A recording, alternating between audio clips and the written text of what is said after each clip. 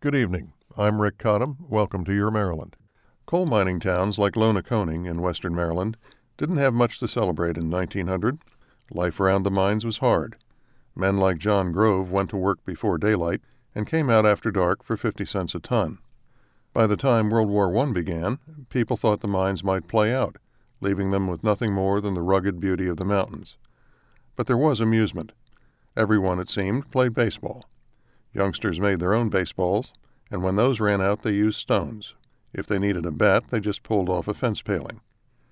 Nobody was better at this rough-hewn version of the game than John Grove's son, Robert Moses. People remembered him as a quiet boy, running through the streets, teasing little girls with the other boys, always with a baseball glove tied to his belt. He dropped out of school at 13 to help support the family, but after 2 weeks in the mines, he quit. "I didn't put that coal in there," he said, "and I hope I don't have to take no more of her out." When he was old enough, organized clubs put the tall, lanky kid at first base, until they found that when he threw a ball across the infield, nobody could catch it. That's when things started to look up a bit in Lonaconing. Before anyone knew quite what was happening, the menfolk were wolfing down Sunday dinners and rushing off to a place called First Field, a clearing in the woods behind the Big Vein mine, because Robert Moses Grove was pitching. Some folks called him Mose, others Lefty. At 19, he went to Martinsburg and became the ace of their staff.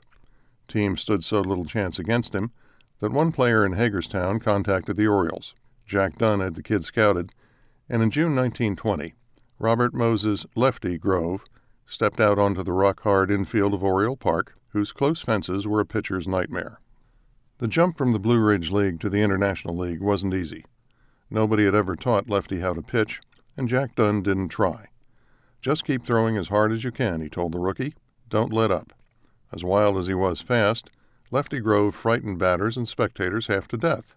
One day, his fastball sailed 4 feet over the batter's head and smashed the protective wire fence behind home plate so hard it sent a young woman in the stands screaming into the arms of her boyfriend and a marriage that lasted a lifetime. Grove spared no one.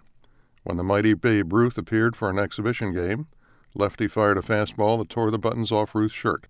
Ruth trotted to first base, grumbling about bush leaguers. "I didn't give a damn whether I hit him or not," Grove said later.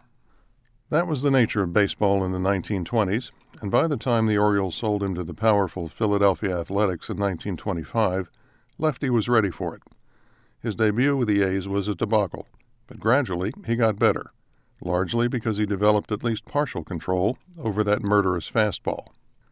Once, he unintentionally walked Ty Cobb. As Cobb went to first base, he turned to the mound and growled, "What's the matter, Busher? Afraid to throw it over to me?" On the mound, Lefty seethed. The next time Cobb came to the plate, Grove was ready for him. When he batted, Cobb kept his hands a few inches apart, bringing the top hand down to close the gap as his swing reached full strength. Grove knew it. His next fastball came in high and inside. Cobb went for it, but the ball smashed the bat between his hands before he could bring them together. The much-feared Georgian never taunted him again. Lefty Grove retired with 300 career victories, against only 140 defeats, one of the greatest winning percentages of all time and a record that got him into the Hall of Fame. His departure from baseball would have attracted national attention, and we might know more about him were it not for perfectly bad timing. He announced his retirement on December 7, 1941. The one day in American history his remarkable record could not be heard.